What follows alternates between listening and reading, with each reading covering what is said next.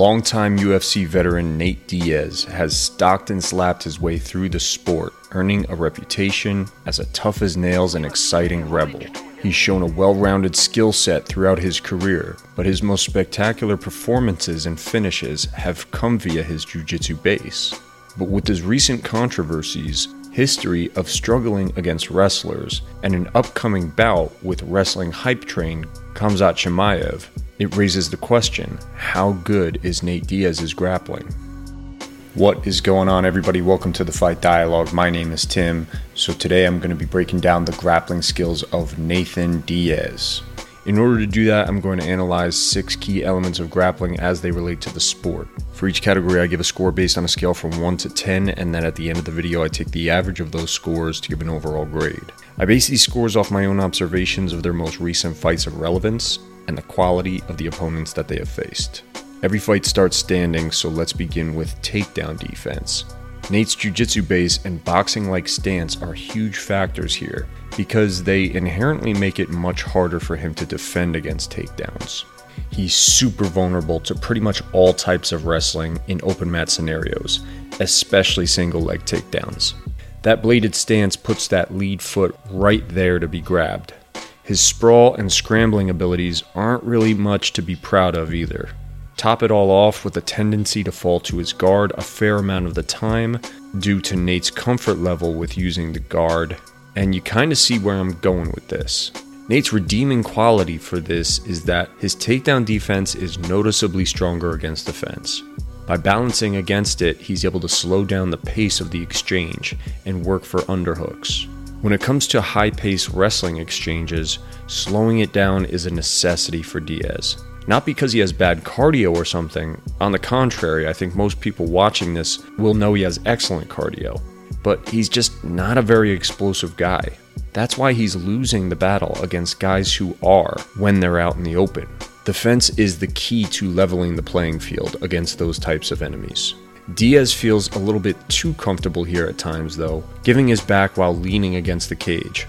I understand why he feels comfortable here, but it has led to him being flung across the octagon and suplexed on more than one occasion, most notably against Rory McDonald.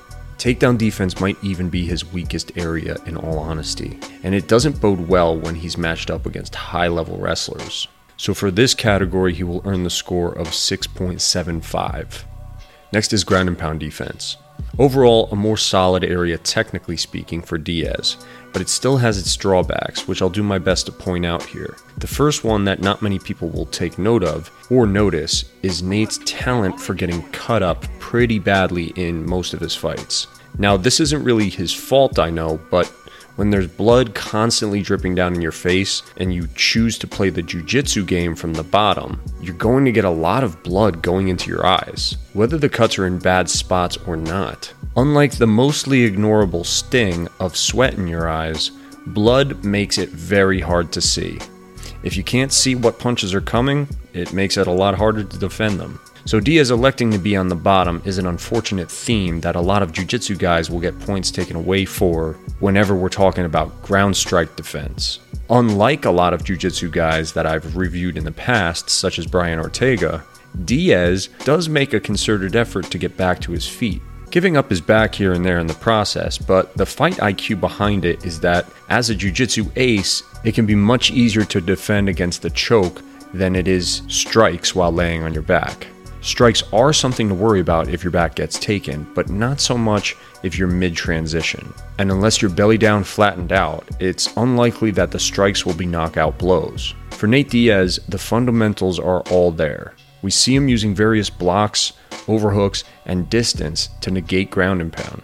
His submissions and ground and pound from the bottom can be a helpful distraction too. He gets a little too Stockton slap happy for my liking, but hey, you do you, Nate. Last thing I'll say here is Nate is so tricky from the bottom position. He's excellent at sneaking in butterfly hooks whilst being threatened from the half guard. Half guard is a very underrated ground and pound position, so his ability to escape it so smoothly is a plus. The sneakiness of his sweeps are something to watch out for above all else. Just when opponents feel like they've solidified a position, they're oftentimes sent rolling. So while it's not perfect, I'd say this is a solid area of the welterweight's defensive game, especially considering the high-level ground and pound specialists he's had to deal with, earning him an 8 out of 10. Next is submission defense. Hands down the best aspect of his overall defense, but he does have one submission loss on his record. Looking back, we can see it was very early in his career against a strong grappler and experienced competitor in Hermes Franca, who was 16-5 at the time of their fight.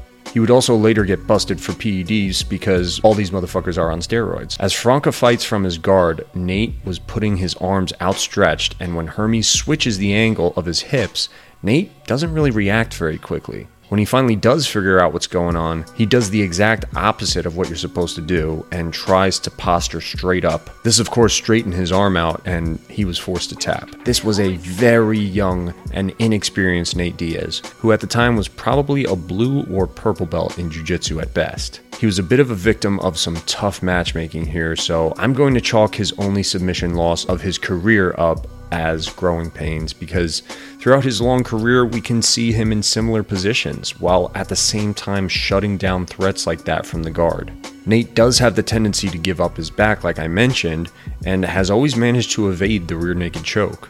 We see a similar situation when he attempts to wrestle, oftentimes putting his neck in a bad spot.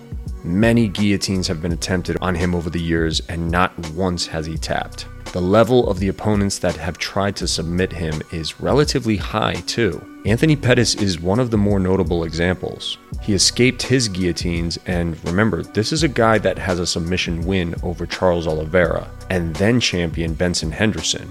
Nate has a very impressive degree of submission defense, and the only way I can see him getting subbed at this stage in his career is if he gets very severely hurt with a strike first. So I'm giving him a 9 out of 10. Time for some offense, but first a word from this video's sponsor. Today's video is sponsored by RevGear.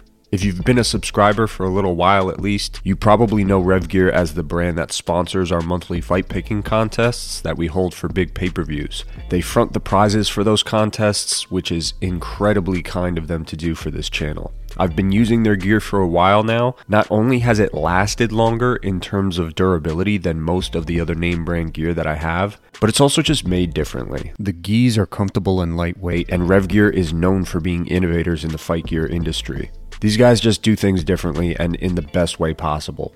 They've got a bunch of crazy sales going on right now. Their bundle deals are absolute steals, and with my discount code you get an extra 10% off. Use the link in the description of this video to get 10% off, get some quality gear, and help support the channel. Let's go takedown offense. This one was a bit weird to analyze because there are some aspects of this that Nathan Diaz excels in. But the question then became, how useful are those aspects? Let me show you what I mean. This hip throw right here is called Haraya-goshi in judo. Nate's used a few modified grips to it, sometimes underhooking, sometimes not, but every time someone looks to take his back or get behind him, you can bet money that Diaz will be trying to hit this. And he has many times. Rough estimate here, but I would say he hits it about 9 out of 10 times that he attempts it. The problem with this particular way of doing it is a majority of the time it just leads to a mad scramble on the ground that he tends to lose. Don't get me wrong, sometimes it works out for him, but it's just a risky and unreliable throw for MMA. So I have to give him some credit here for the sheer success rate of it. But I'd like to see him try to hit it off an underhook on the far side or something else. That way he can end up in a better position more often. Another takedown Diaz will look for constantly is the single leg, and he'll actually get it from time to time, especially in open mat scenarios. Like I said earlier though, his subpar wrestling technique leaves his neck exposed a lot of the time, and he loses much of the ground that he gains by then having to free himself from the threat of the choke. I was surprised to see Diaz using the cage as much as he does simply because his cage wrestling kinda sucks. He just has a hard time hitting any kind of attack while using the cage. Maybe he utilizes the cage more to use some closer range strikes to tire guys out. Those things he does very well, and as incredible as Nate's cardio is, it wouldn't surprise me if that's the strategy. Tiring guys out can make those later round takedowns easier after all. There are some other things that the Stockton native will do to get it to the ground, such as some nice trips and a couple other hip throws. Let's not forget simply laying down on the floor and cursing at the guy above him. That actually seems to work sometimes. Nate has potential here, especially with his go-to techniques and judo, but there just isn't enough diversity or practicality to warrant a strong score, so it's going to be a 7 out of 10.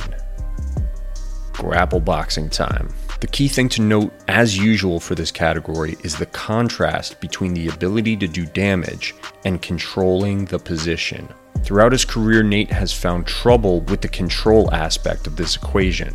When we look at him going to work from a top position, we see him land and deal great damage with punches and elbows, causing cuts and swelling, making a mess of opponents in a relatively short amount of time. He has the same capability with ground and pound from the bottom, but the difference there is it actually seems like he has more sustained control from a bottom position, or the guard position to be more specific. He's not just content being there because he's a submission artist, but the guard in many ways is a control position that can be used for landing sharp elbows and of course that infamous slap that adds insult to injury.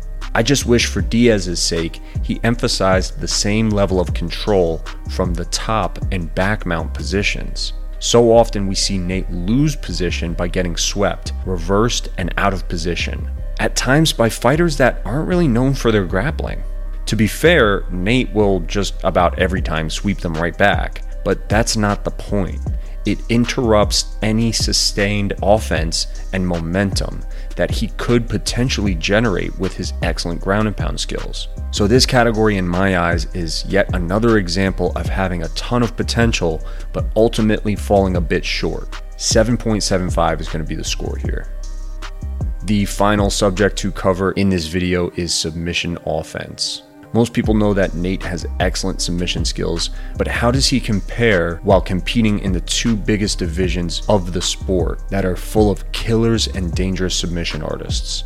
Well, he has 5 Submission of the Night honors for starters, and is tied with Jim Miller for the most submissions in lightweight history. Speaking of whom, he very brutally submitted the New Jersey black belt with perhaps the nastiest guillotine in history, because it made Miller involuntarily bite his own tongue. I'd prefer it if we refer to this submission now and forevermore as the one and only guillotine submission in UFC history.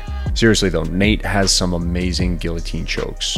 I can tell you from personal experience that noodle arms, while not as aesthetically pleasing, do have their uses when it comes to wrapping them around people's necks like a noose.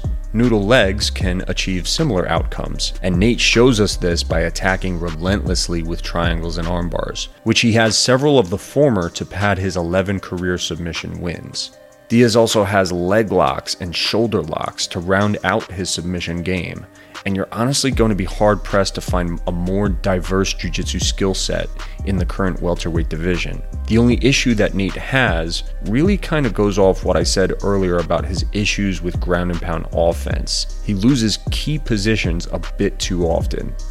The back mount in particular is a spot where submissions play out a little better than ground and pound does. And there's been many times where he fully back mounted opponents, seatbelt and both hooks in, but somehow ended up relinquishing control.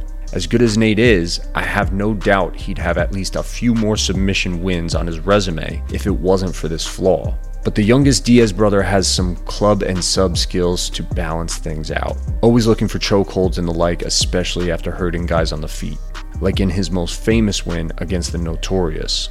Submissions are Nate's bread and butter, and anyone fighting him that doesn't plan for them and respect them is in for a short night. For submission offense, he earns a 9.25. When the scores are tallied up and I get the average, it gives Nate Diaz the total grade of about 8 overall. When I tally up the scores that you guys gave him on the Discord, it gives him the score of about 7.3 overall.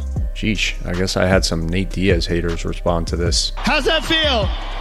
Hey, I'm not surprised, motherfuckers. Win or lose, love him or hate him, you gotta enjoy the excitement Nate Diaz brings to the table every time he fights. I'll conclude by saying that Nate Diaz is a high-level grappler with some flaws, but the entertainment factor is always present. There's certainly an element of high risk, high reward when it comes to his grappling, and whether he's choking out a world-class black belt or getting flung across the octagon like a rag doll while talking shit, it was a fun analysis for me to dive into, and I can't wait to watch his next fight. So that just about does it for this episode of How Good Is Their Grappling. I hope you guys enjoyed it. Make sure to check out the Patreon. I've got a bunch of exclusive content on there, including early access to new series, and it really helps support the channel. As always, make sure to like and subscribe, and thanks so much for watching. Take care.